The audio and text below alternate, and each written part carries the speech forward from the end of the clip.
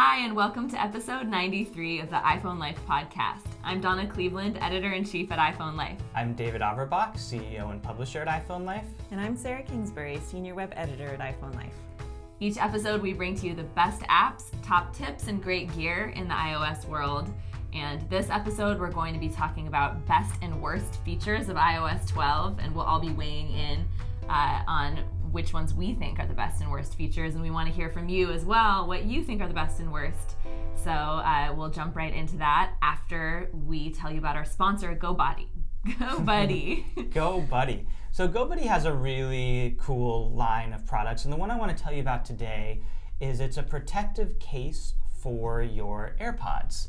So AirPods are Apple's wireless earpods, and they're very popular.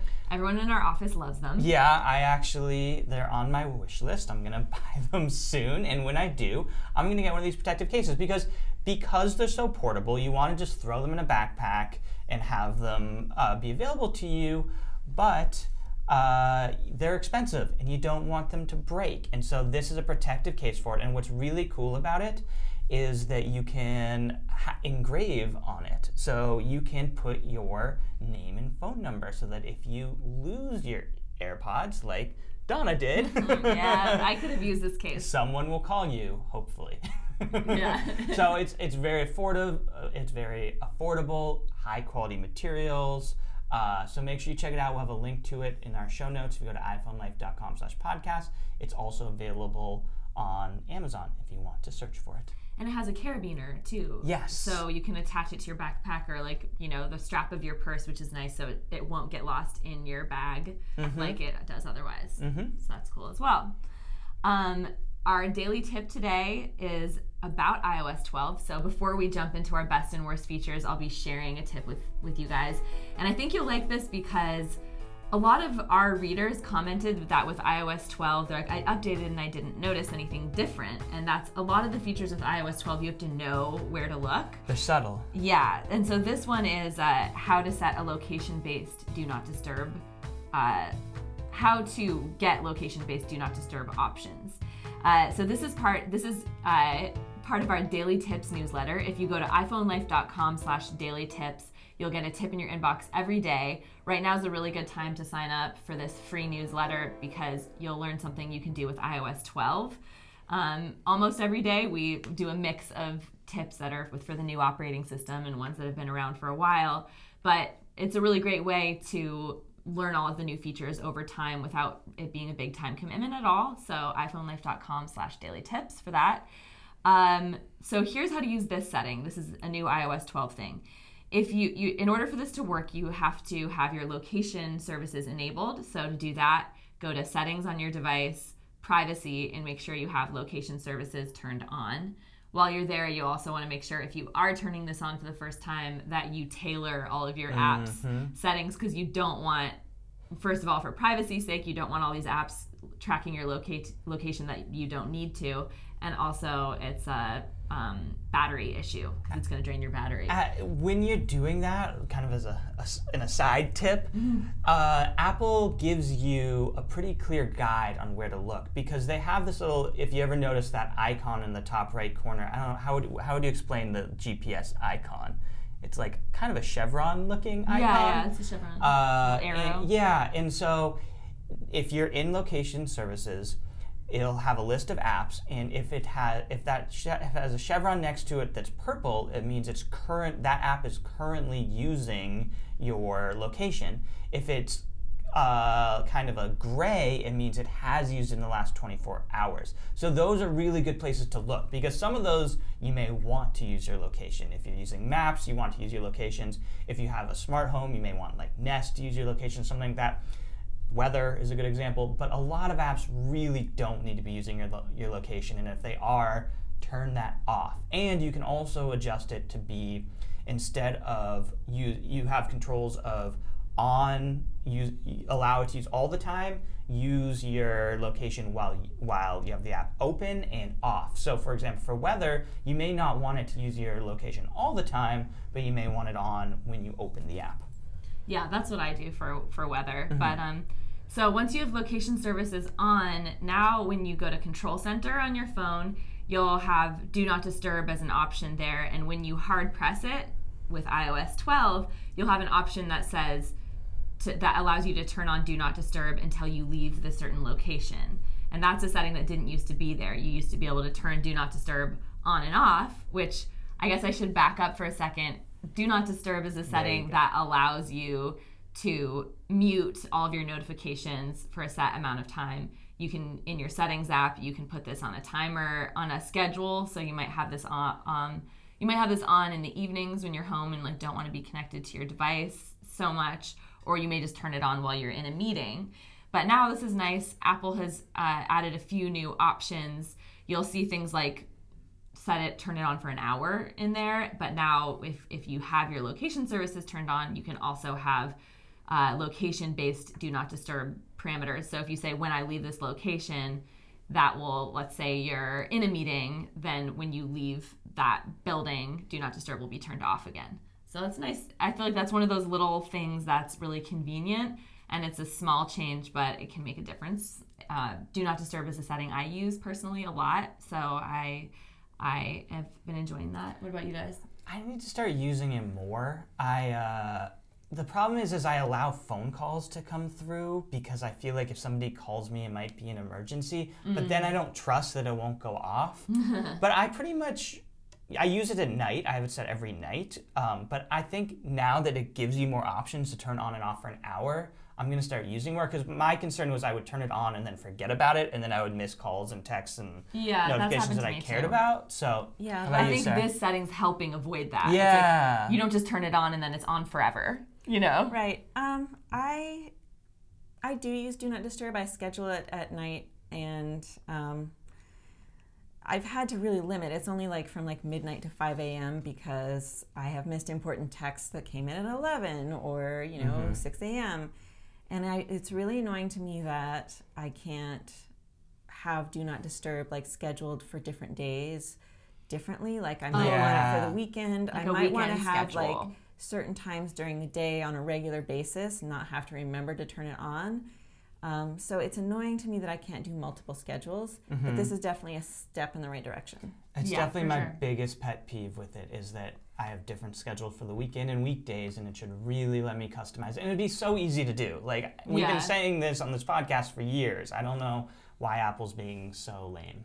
Yeah, why isn't Apple listening? Yeah. Although Leanne, one of our writers here, was hoping for a location-based option for Do Not Disturb, and she got it. So Apple listened to Leanne. This was one, and she writes our daily tips. So she wrote, this is one of our first iOS 12 tips. So go to iPhoneLife.com/daily tips if you want to sign up for this newsletter.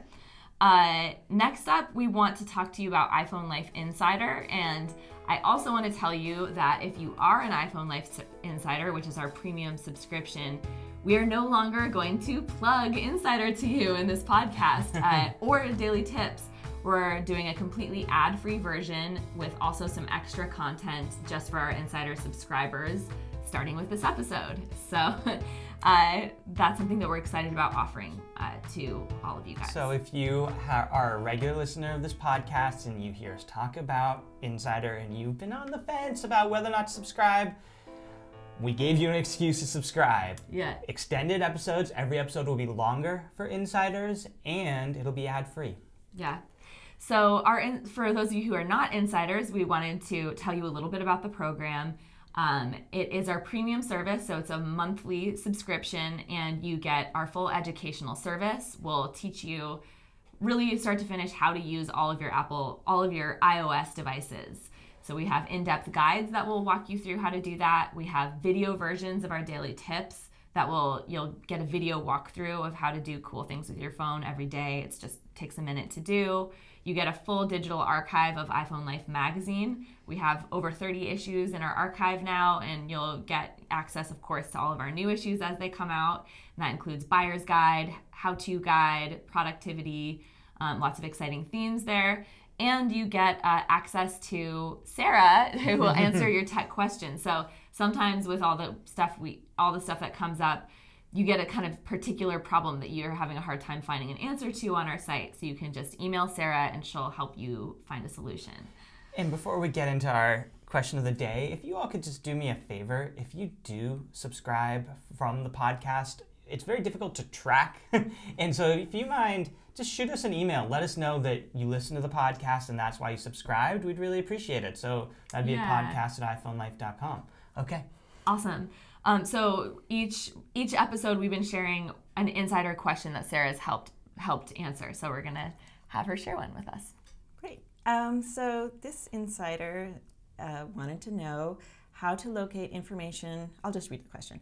How do I locate information on my iPhone about my iPhone and or Apple Watch, such as model, series, generation, etc.? Thank you. It's a great question. I feel like people ask me this a lot. And it's changed. It used to be a little, you had to go a lot deeper into different menus. But now, all you have to do is you open the Settings app, you tap on your name, your Apple ID at the top of the Settings menu, and then you will see a list of all the devices you're signed into using your Apple ID, including your iPhone and your Apple Watch. And underneath, say, iPhone, it will say, if you're doing it on your iPhone, it'll say this iPhone, and it will tell you what iPhone it is, like what model, like iPhone 10 or 7. And then, and same with Apple Watch, it will tell you, like mine says, Series 3. And then if you tap on that, then you'll be taken to a page where you'll see the model, the serial number, and which version of iOS you are running on the device, which is important because if you have an older iPad or like an iPhone 5, you won't be able to, I mean, you've probably noticed by now, but you haven't been able to update since iOS 9. And so you'll know, it'll say iOS 9.3, and so you'll know that if you want the latest things, you're going to have to get a newer iPhone. So that's where you find all that stuff. And we also have an article explaining in a lot more detail all the different generations of iPhone and how to identify that. So I'm going to link to that in the show notes. And a fun fact is that's one of our most popular articles on our website. People Google that a lot. What iPhone do I have? Yeah, I mean, people ask me that a lot, and also I think people get confused sometimes between their iPhone model and then their iOS version. Like people will be like, I think I have iOS 10 or something like that, and I'm like, do you mean iPhone 10? Well, so yeah. It's nice just to get clarity here. I mean, I think that's maybe partly because for Android phones, a lot of times if you want the newest version of the Android OS, you actually have to get a new phone. I mean, eventually you would with an iPhone as well, but generally like multiple generations going back can all update to the latest version of iOS. So, but I think it's confusing for some people for that reason. Awesome. Well, thanks for sharing that, Sarah. We wanted to read some comments from listeners from our last episode. Our last episode was right after Apple's fall announcement, and our question of the week was, which new Apple device are you most excited about? Because in last episode, Sarah and I weighed in on the iPhone 10, the iPhone 10s, 10s Max, and 10R, and which one was right for you. So here are some answers. We also talked about the Apple Watch Series 4, and that's actually what most people wrote in about. Well, I really wish I hadn't talked myself into the Series 3 watch this spring. Now Apple has lowered the price of the 3 to what I paid on sale then. I'd probably get the 4, although it's pricey if I hadn't made that purchase. Amazing features, the ECG, that's short for electrocardiogram. Apple has an FDA-approved electrocardiogram reading now in your watch, so that can help you detect. How do you pronounce the condition? Do you know? AFib, but AFib is for short, but it's atrial fibrillation. It's a I kind of mumbled that. Yeah, so that's a condition that can lead to life-threatening. It can lead to heart stroke. It can lead to a lot of different health conditions. So this is a super exciting feature to have, especially if you're maybe a little older and you want to make sure that your heart health is good. It also has fall detection. So this reader says, I guess I'll just look forward to getting a new one in a couple years. For the first time, I was quite underwhelmed and disappointed by the new iPhones. If there was a blue or purple 10s, I might go for it. I don't want anything bigger or heavier, and I hate to downgrade my camera, so I can't see myself getting the 10R just because the colors and lower price. I usually spend the next day debating my size, color, and capacity options, and then I excitedly stay up until 3 a.m. to order. I was bummed to miss out on that. Pensive face. Thanks for a good show. Donna Campbell, a fellow Donna. I mean, I sort of agree. I wrote an article for the magazine about kind of which iPhone should you get, and I'm assuming that Donna has an iPhone 10. If you don't have an iPhone 10, these are really exciting offerings for you. If you have one, it's really hard.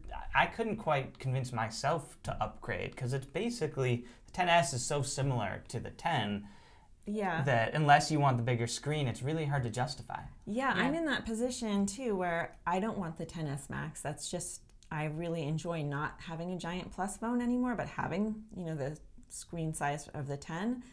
It doesn't feel like a huge upgrade to get the 10S for me, and the 10R feels a little bit of a downgrade. Yeah. So, yeah. I think all of us kind of had the consensus that if you bought the 10 last year, hold on to it, save yourself some money this year. I will say, though, that I just read an article getting ready for the podcast. Unfortunately, I didn't have time to source it and get it in here for the news, but that the iPhone 10S Max is dramatically outselling the 10S, which makes sense. That doesn't surprise me. It makes a lot of sense. And I think we may be, I don't want to say necessarily the minority, but I think a lot of people are very excited about the large screen, and I think the three of us aren't as excited. And we had that same experience with the plus size phone where we weren't necessarily as excited, yet it was a very good seller. And I actually eventually switched over and really enjoyed the plus size phone. So we'll see. And I also think that a lot of people didn't get the 10. Yeah. In our office, a lot of people got the 10, but most friends I have an older phone. In that case, I think this year has a ton of great options for you, whether you want a bigger display or not. There's another thing to consider. What forced me to eventually get the Plus phone, because although I enjoyed the bigger screen, it wasn't a really big deciding factor, was the difference in the cameras. And now, finally, there's really not much of a difference between the iPhone XS camera and the iPhone XS Max camera, which is great because for women, it's really, or anyone with smaller hands, it's pretty hard to hold on to that bigger phone. And it's some people say it's kind of sexist to have such a giant phone, only if, you can't get the same features on the smaller phone. And now you can. I think, too, with the 6.5-inch screen, nobody's going to be able to hold it with one hand and reach that corner. So I think that I think the 10S Max is just a two-handed phone for all of us, unless pop Shaq. sockets. Can I just plug that's pop what sockets? I was just thinking. I was I don't have one on my phone right now. I've been using them less since I switched to a 10 versus the Plus.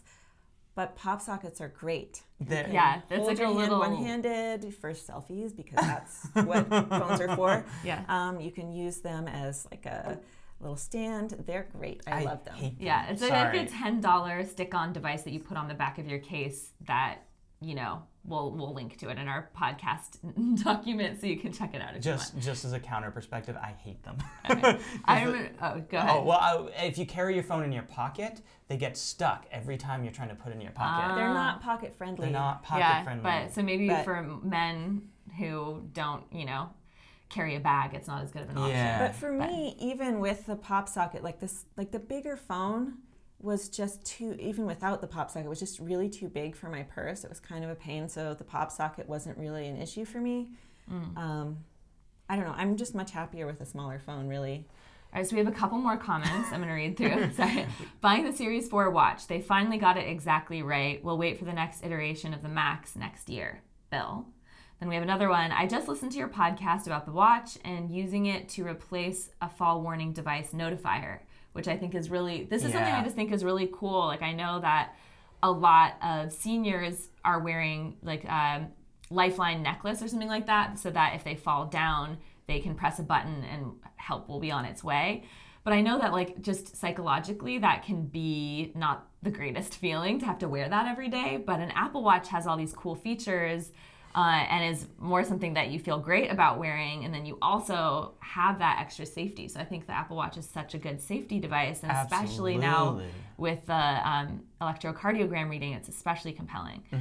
So I'll finish reading this comment. With my current Apple Watch, when I have it turned on to cellular, the battery runs down quickly. Unless the upcoming watch has got a significantly stronger battery, I don't know if we can rely on those to replace a bigger battery warning device for when grandma might fall. Ken Rubin wrote this in. So sounds like while while he's heavily considering the Apple Watch Series 4 as a fall warning device, if it's running out of battery before the end of the day, then you can't fully rely on it. That is very true. It does have a better battery, though, the new Series 4, doesn't it?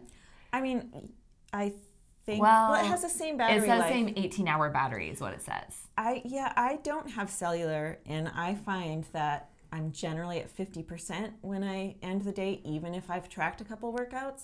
So I find the battery life of the Series 3 amazing. So if the Series 4 has the same, but I don't have the cellular. You don't have cellular, yeah. Cellular makes a difference. Because I have the original Apple Watch and I have no battery problems, but I don't have the cellular. So my husband has the Series 3 cellular though, and he's not having any problems with the battery. But I don't know. He doesn't make that many calls on it. It depends on usage, I think. Yeah. It really does, yeah. So before we talk about best and worst features of iOS 12, we want to tell you about our second sponsor for this episode, Full Contact. So one of the apps that I never use is Apple's Contacts app. It's just really not very well designed. It's not very functional. So Full Contact is kind of the contacts app that Apple should have used. First of all, it's available across all your devices, and that's particularly convenient if you have any devices that aren't Apple products. And second of all, it brings in contacts from other sources like Gmail, things like that. And finally, one really cool feature about it is that it scans business cards. So if you're at a conference or something like that and you have a bunch of business cards, it scans them and adds them as contacts. So really convenient app. Make sure you check it out. You can go to fullcontact.com or look for it in the App Store. And we will have a link to it in our show notes as well. All right, awesome. Thanks, David. So let's jump into it. What are your favorite and least favorite features of iOS 12? Okay, let me pull up my notes. David So has we notes. did have a couple people, I already mentioned this earlier, that said they updated to iOS 12 and didn't notice any changes. Mm-hmm. Was that your experience? I mean, I've been using the iOS 12 beta for a long time. Me too. One thing that I think is really significant actually is that I haven't noticed any Yeah. changes. And that's because when I updated to iOS 11 last year, it was so insanely buggy. It was like I really almost regretted updating. Mm-hmm. That's true. It was really, so it's kind of great that things are going this smoothly. Yeah, Yeah. I have that as top of my list. The fact that you're not noticing changes is my favorite thing. Because I don't think anybody said that with iOS 11. It was so buggy. Yeah. And this has been as smooth of an update as I've seen. And a lot of the subtler changes are there in terms of it's faster, it's more polished. Like, not only is it not introducing new bugs, but it's cleaning up the older bugs. Yeah. And also another factor is my favorite features I've noticed are really small changes that you might not even notice are happening, but they make things so much more smooth. Yeah. And so that's another reason I think you might not realize, like, logging into things, two-factor verification is all so much easier now, and that's iOS 12. Yeah, that's on my list too, the two-factor authentication. So how that works is when you are online and you go to log in someplace, if you haven't logged in recently or if you're in a weird location, how most two-factor authentication works is it'll text you a code that you are supposed to then go back to the website and enter it in. If you are on your phone trying to log in someplace and it texts you two-factor authentication, when you go back to the website, or you don't even need to leave the website, a little notification will pop up that says, do you want to enter this code? Because I found it, I don't know about you guys, but I found two-factor authentication really annoying because when you go to copy and paste a text message, it wants to copy the whole text message, not just the code. And so you couldn't copy this code, and I'm trying to memorize these little 6-digit number, like... Or quickly type it in before the little banner notification goes away. Mm-hmm. So now it automatically gives you the option to enter the two-factor notification without having to copy and paste or remember it. Autofills it. Yeah. I didn't even realize it was happening at first because it was just so smooth. It was great. I love it. Mm-hmm. I love group notifications. Mm-hmm. I'm in a Facebook chat group that's really busy. They send like hundreds of messages a day, and so I'll look at my phone and there's like this stack of 50 messages, and I just swipe left and they're all gone. Yeah. It's amazing. I love it. I feel like we should describe a little bit about, for people who don't know listening, what that is. Yeah, good point. So group notifications basically, and you can customize it to a certain degree within your notification settings per app and in general. But basically it takes all the notifications from a single app and basically sort of stacks them. So instead of this long thing that you have to scroll through of different notifications, it's just one little banner in your notification center or on your lock screen.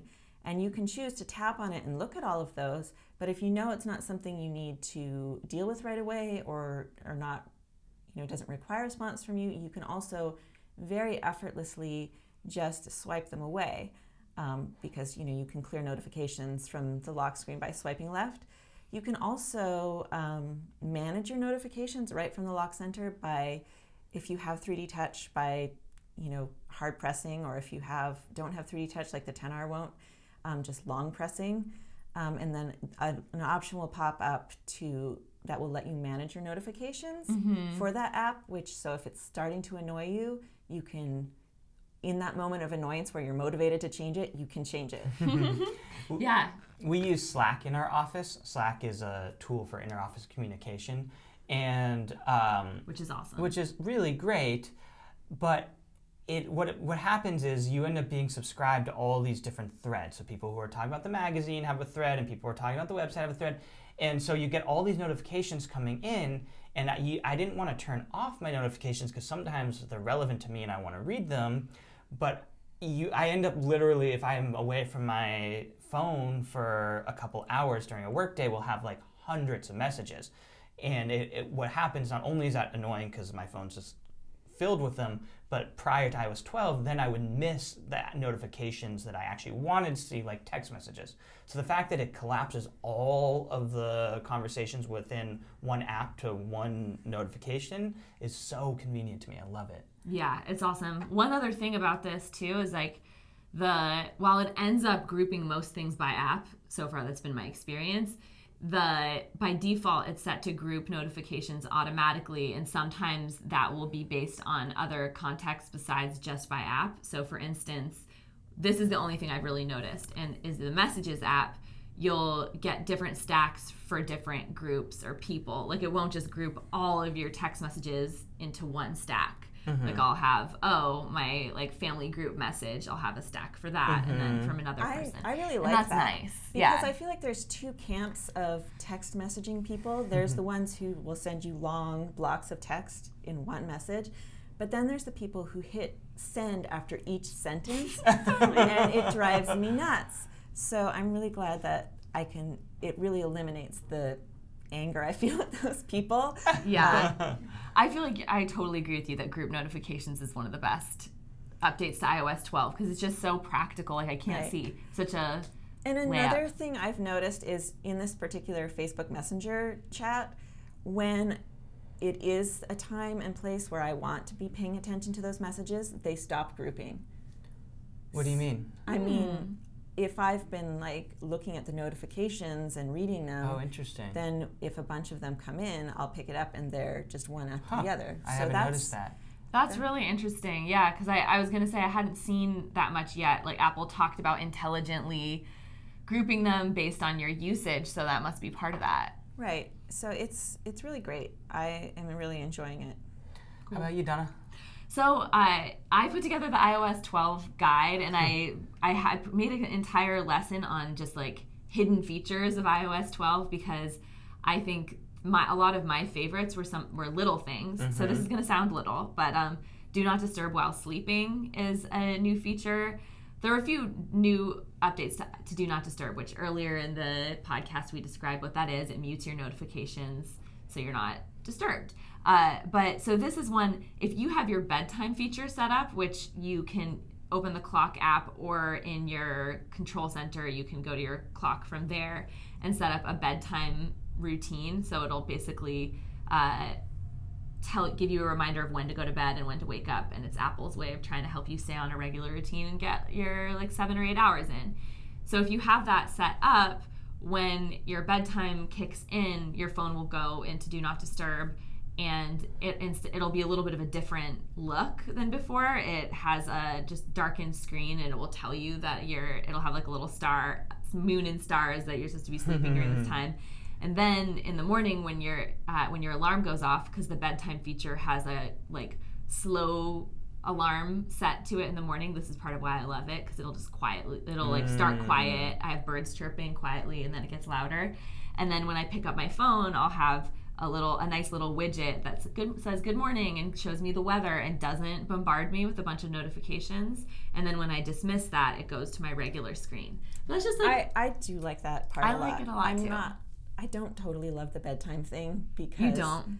No, because if I generally go to bed earlier than I have my do not disturb set to start. And so I found that it was overriding that, and I was missing things that came in after, say, 9:30. But I do like waking up and not having notifications, because one of my children likes to send me like a lot of texts in the middle of the night, if she's up studying or whatever, and so then I can, look at all the memes she sent me when I'm ready. Let me ask you guys a very detail-oriented question. Does the alarm feature work for HomePod? Because I love being able to have my HomePod be my alarm, because I can set it from bed, and I can turn it off from bed without having to get up. I just go, hey Siri, turn on my alarm, turn it off. But the alarm is so loud. And you can't customize the sound. You can't customize it. You can't tell it to be quieter, and so it's really rough. Yeah, it sounds like there's no solution to that. I've spent some time Googling this because it enrages me. Yeah. You can tell Siri to turn off your alarm, I think, right? Yeah, you can. That you can do on your phone. Once it like rudely wakes you up really loud. So you're basically like that. If your alarm goes off, I think you can say, I'm afraid to say it, it's like Voldemort. Hey Siri, turn off the alarm. Well, you can say that to the HomePod too. Right, but the alarms on your phone are much more customizable. There you go. And they're much more customizable on your phone in terms of what sounds they're making and the volume. I see. So you're saying use your phone alarm, not your HomePod alarm. No, because the HomePod alarm is designed to make you feel really angry with Apple, is my opinion. Here's my problem. I generally don't set alarms, and so when I do, I think of it in the last minute when I'm already lying in bed, and when I tell Siri to turn on the alarm, it's the HomePod picks it up. So, okay, so there's sorry. A couple other little things that I was just going to bring up, like other hidden features. You can now add a second person to Face ID, although it's a bit of a strange way that you do it. It's not the same as Touch ID, where you can register different fingers. When you go into your Face ID settings, it'll give you an option to set a second appearance. But then once you've registered that, you can use it to unlock the phone, but it won't show them as two people listed there. And if you want to reset your Face ID, you have to delete them both. You just reset it completely.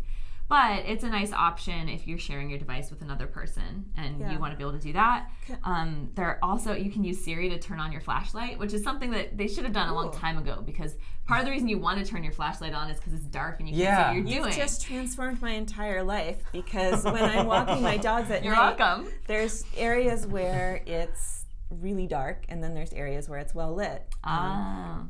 Like trees blocking the streetlights and things. You've got your dogs in your hands. And I'm trying to also turn my flashlight on, and now I can just ask Siri to do it. Thank you so much. And then finally, low power mode, which I love because extending your battery is great. Low power mode now allows you to use Hey Siri.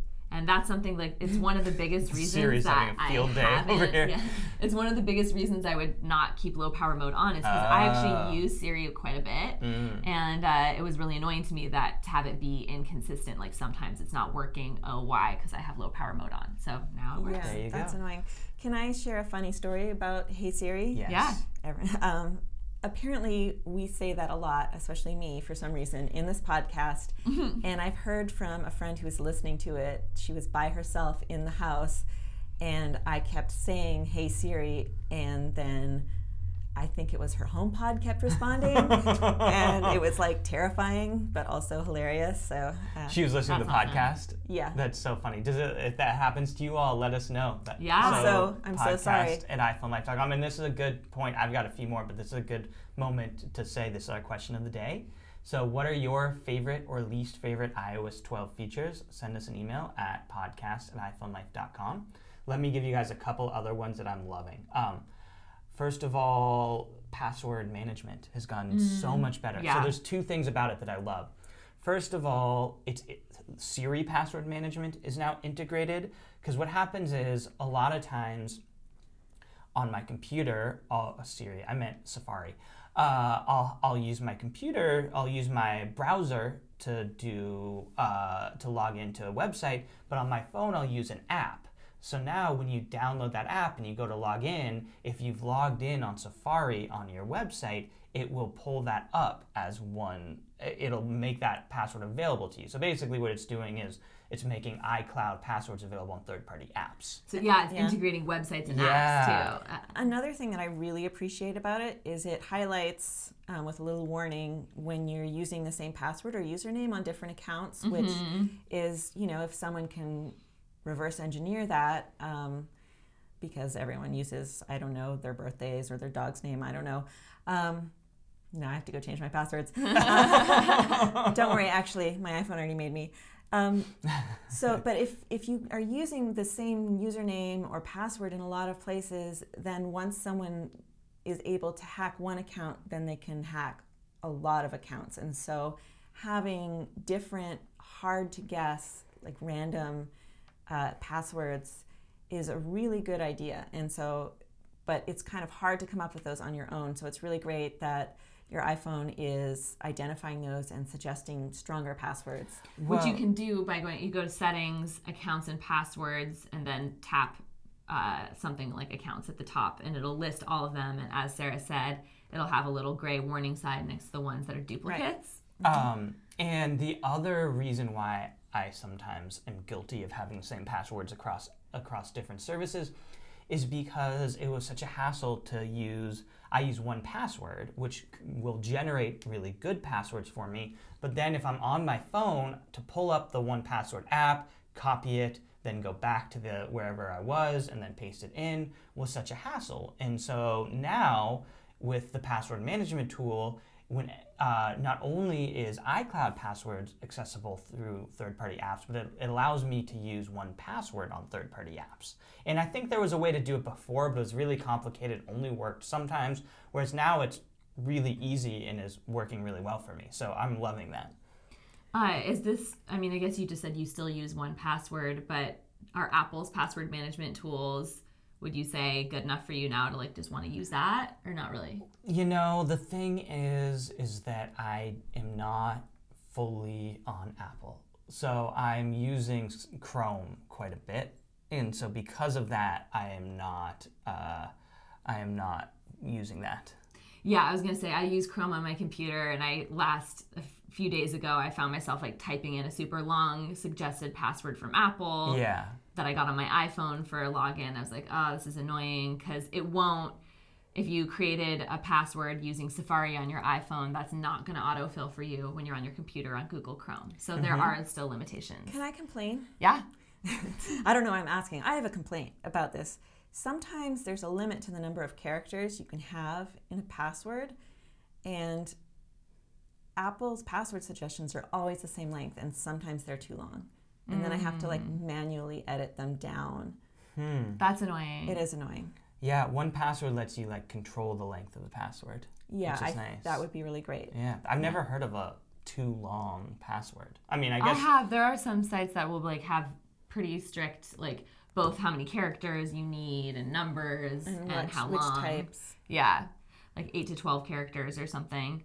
Are there any other iOS? We've done our best. We now need to say our least favorite. Well, let me. I have one more favorite. Okay. If you guys don't have any more, photo sharing has gotten so much better. That's true. It was a major complaint of mine how hard it was to share albums with people, and now it's so easy. It just texts people a link. It's super convenient. My only complaint, and this was something I found during the beta period, so I'm not sure if this will remain true now that iOS 12 is out, but it only worked for iOS 12. So I was on iOS 12 beta and my girlfriend's on iOS 11, and I tried to share with her albums and they wouldn't show up for her because she wasn't on iOS 12. So it's kind of I love the way you can share photos now. It's super convenient, but also I mean, not only does it not work for Android, but it also doesn't work for iOS 12. So yeah, that's. Are there any other ones favorites you want to talk about?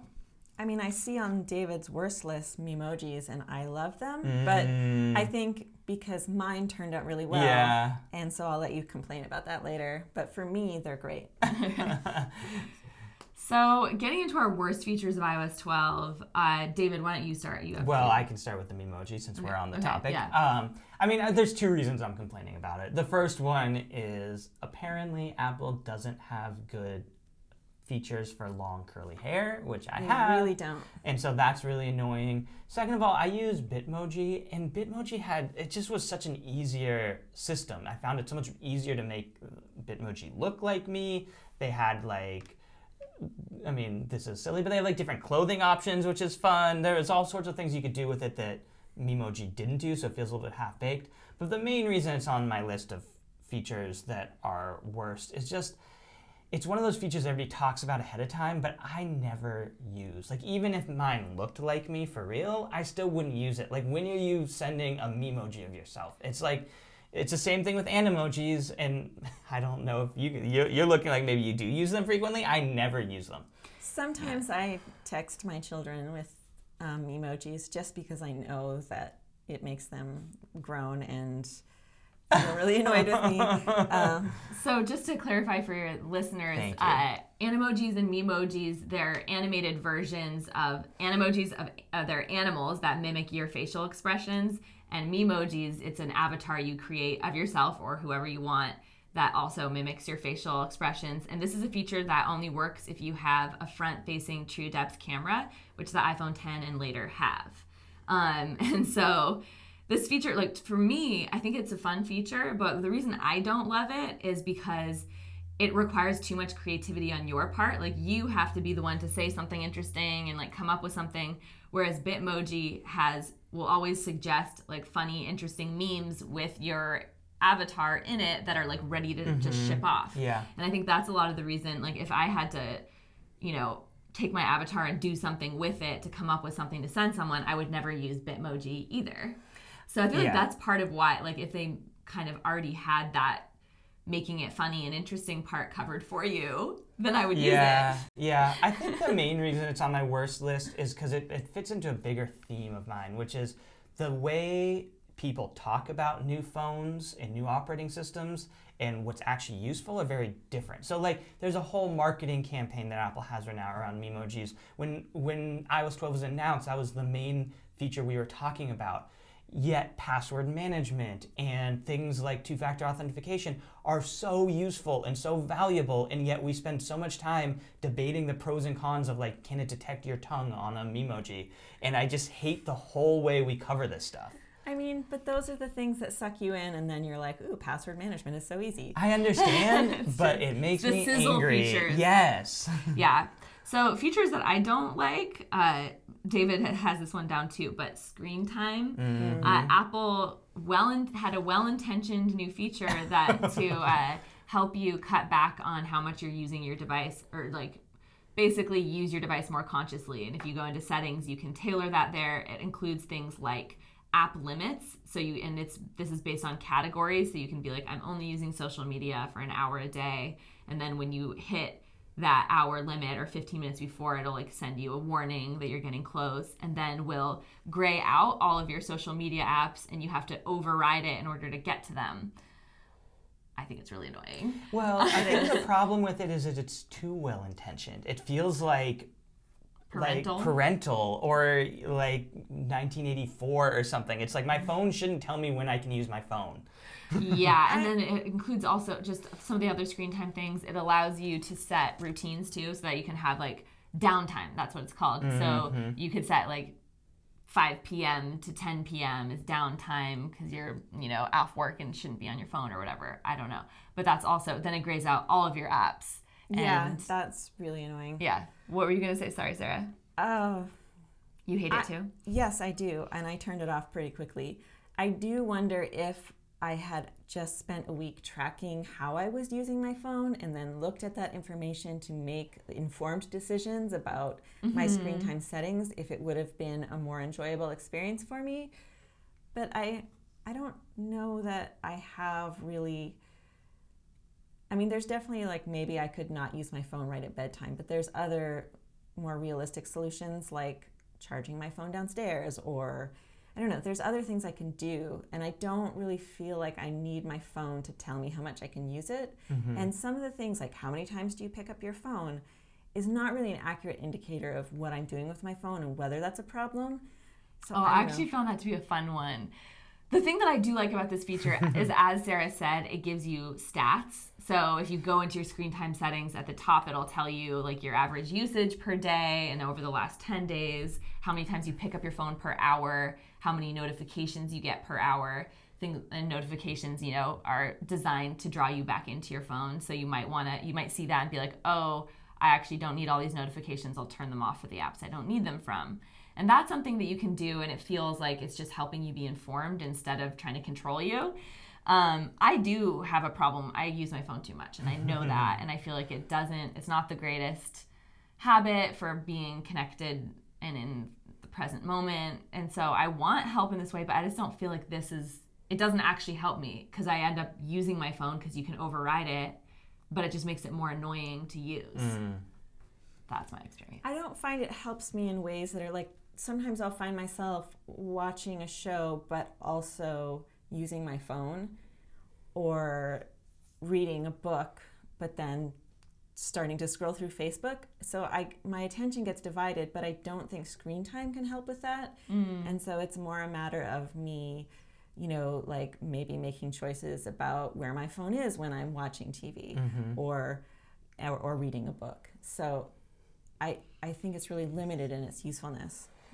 All right, cool. Do you guys have any other worst features you want to talk about before we get into our next section? Yeah, I still hate Face ID. Oh, I disagree with you. I love Face ID. Well, I'll explain my reasons. One is you have to be looking at it straight on, and you have to be looking at it from a certain distance. So if you're lying in bed, you kind of have to like roll over. And then if you're blind and you tend to have your phone right by your face, if you're in bed, you might not be wearing glasses, then you have to like kind of squint at it from here. So I'd really like to be able to use it closer and maybe from a slightly like profile. I actually will be curious to see if it works better on the new phones, because it's using a neural network to use Face ID, and the neural network's gotten a lot better on the new phones. And Apple talked up that Face ID was going to be faster on the new phones. So there you go, a reason to upgrade. Yeah, I also feel like it's gotten better on this phone. And I do have a suggestion. If you wear glasses, when I first set up Face ID, I was wearing my glasses, and then it had a lot of trouble recognizing me without my glasses. So I redid it and did it without my glasses, and it didn't seem to have a problem when I added my glasses. Well, I think that's a really good use case for if you have two looks now available to you. Yeah, that's a good point. Setting one up with glasses and one up without glasses. That might actually be... That might be their intention with it. Yeah, I'm assuming the wording of it was strange. Like, set up a second appearance. Like, yeah, so it might be something like that. So I know that you guys want to complain about shortcuts. Yeah, that's my other one. I think shortcuts will end up being useful, but it's one of my bigger complaints. We didn't have it in the beta, so we're all pretty new to it, whereas these features, you can tell, if we've all been on the beta for a while, we've had a lot of hands-on time. But it was one of the features I was most excited about, and I just logged into the app. I haven't spent a lot of time in it yet, to be fair, but I found it, to be not the most user-friendly app. Like, it was kind of unintuitive to figure out how to do stuff with it. And B, I just struggled to find really valuable use cases for it. And so I think I will, over time, learn to like it. And I think third-party apps will integrate with it more. Like, for example, I use TripIt to track my flight services, and they just started integrating with it. So now I can ask Siri about flight time. So there's a lot of use cases that will develop over time, but it just feels not fully baked right now. And so the Shortcuts app allows you to set up multiple actions that will be triggered by either pressing a button on your screen or using a Siri command to trigger that, just to let people know what that is. And this, if you have the Workflow app, that's been a third-party app on your phone for a while, this will replace your Workflow app. I think for people have had different experiences. Some people have had to delete the Workflow app and download shortcuts. For me, when I updated to iOS 12, Workflow just disappeared and this app was in its place already. Yeah, I had to download shortcuts. If it's not on your phone, you have to go to the App Store and find it. And it's a good it. point. I think most people with iOS 12 are expecting it to be already on your phone, and so if you're sitting like, I don't know what they're talking about with shortcuts app, because you had Workflow. Oh, yeah. Okay, it's because I had Workflow. Okay. And also, it's confusing because since I downloaded the beta way back in June, there were shortcut settings in the settings, so you could sort of do a little bit of shortcutty stuff. I don't know. So it's people might be expecting it to be in the settings, but it's actually a separate app. And if for people who are emailing in, by the way, I would love if people are using shortcuts and have found useful ways to do it, and please include that in your best features of iOS 12 and let us know how you're using it. Yeah, we'd love to hear that. For one thing, this Shortcuts app comes with a gallery of shortcuts that you can just kind of set up, and I found a lot of the suggested shortcuts from Apple were things that you could just do. You don't have to set them up. If you can just ask Siri to do those things and they'll happen already. So what are you really, it's not that useful or life-changing, but... Well, one example being that in Safari, it said you can add to the share sheet it's in third-party apps too, just add to your share option to create a PDF. But that's already there for most, whenever I hit share on most things. That's weird. But maybe it's not always there, so we'll make it so it's always there. Also, directions home, as long as you have your address and your contact already, when you say ask for directions, Apple will give you directions home. Yeah, you've always been able to say, hey Siri, take me home. So, oh look, it didn't do it. Yeah. So, yeah, I think it's a feature with a lot of potential. Thank you guys so much. This wraps up our episode 93 of the iPhone Life podcast. We hope you've enjoyed it, and remember to email us at podcast@iPhoneLife.com to let us know your best and worst features of iOS 12. And we'll see you next time. Thanks, everyone. Thanks, everyone.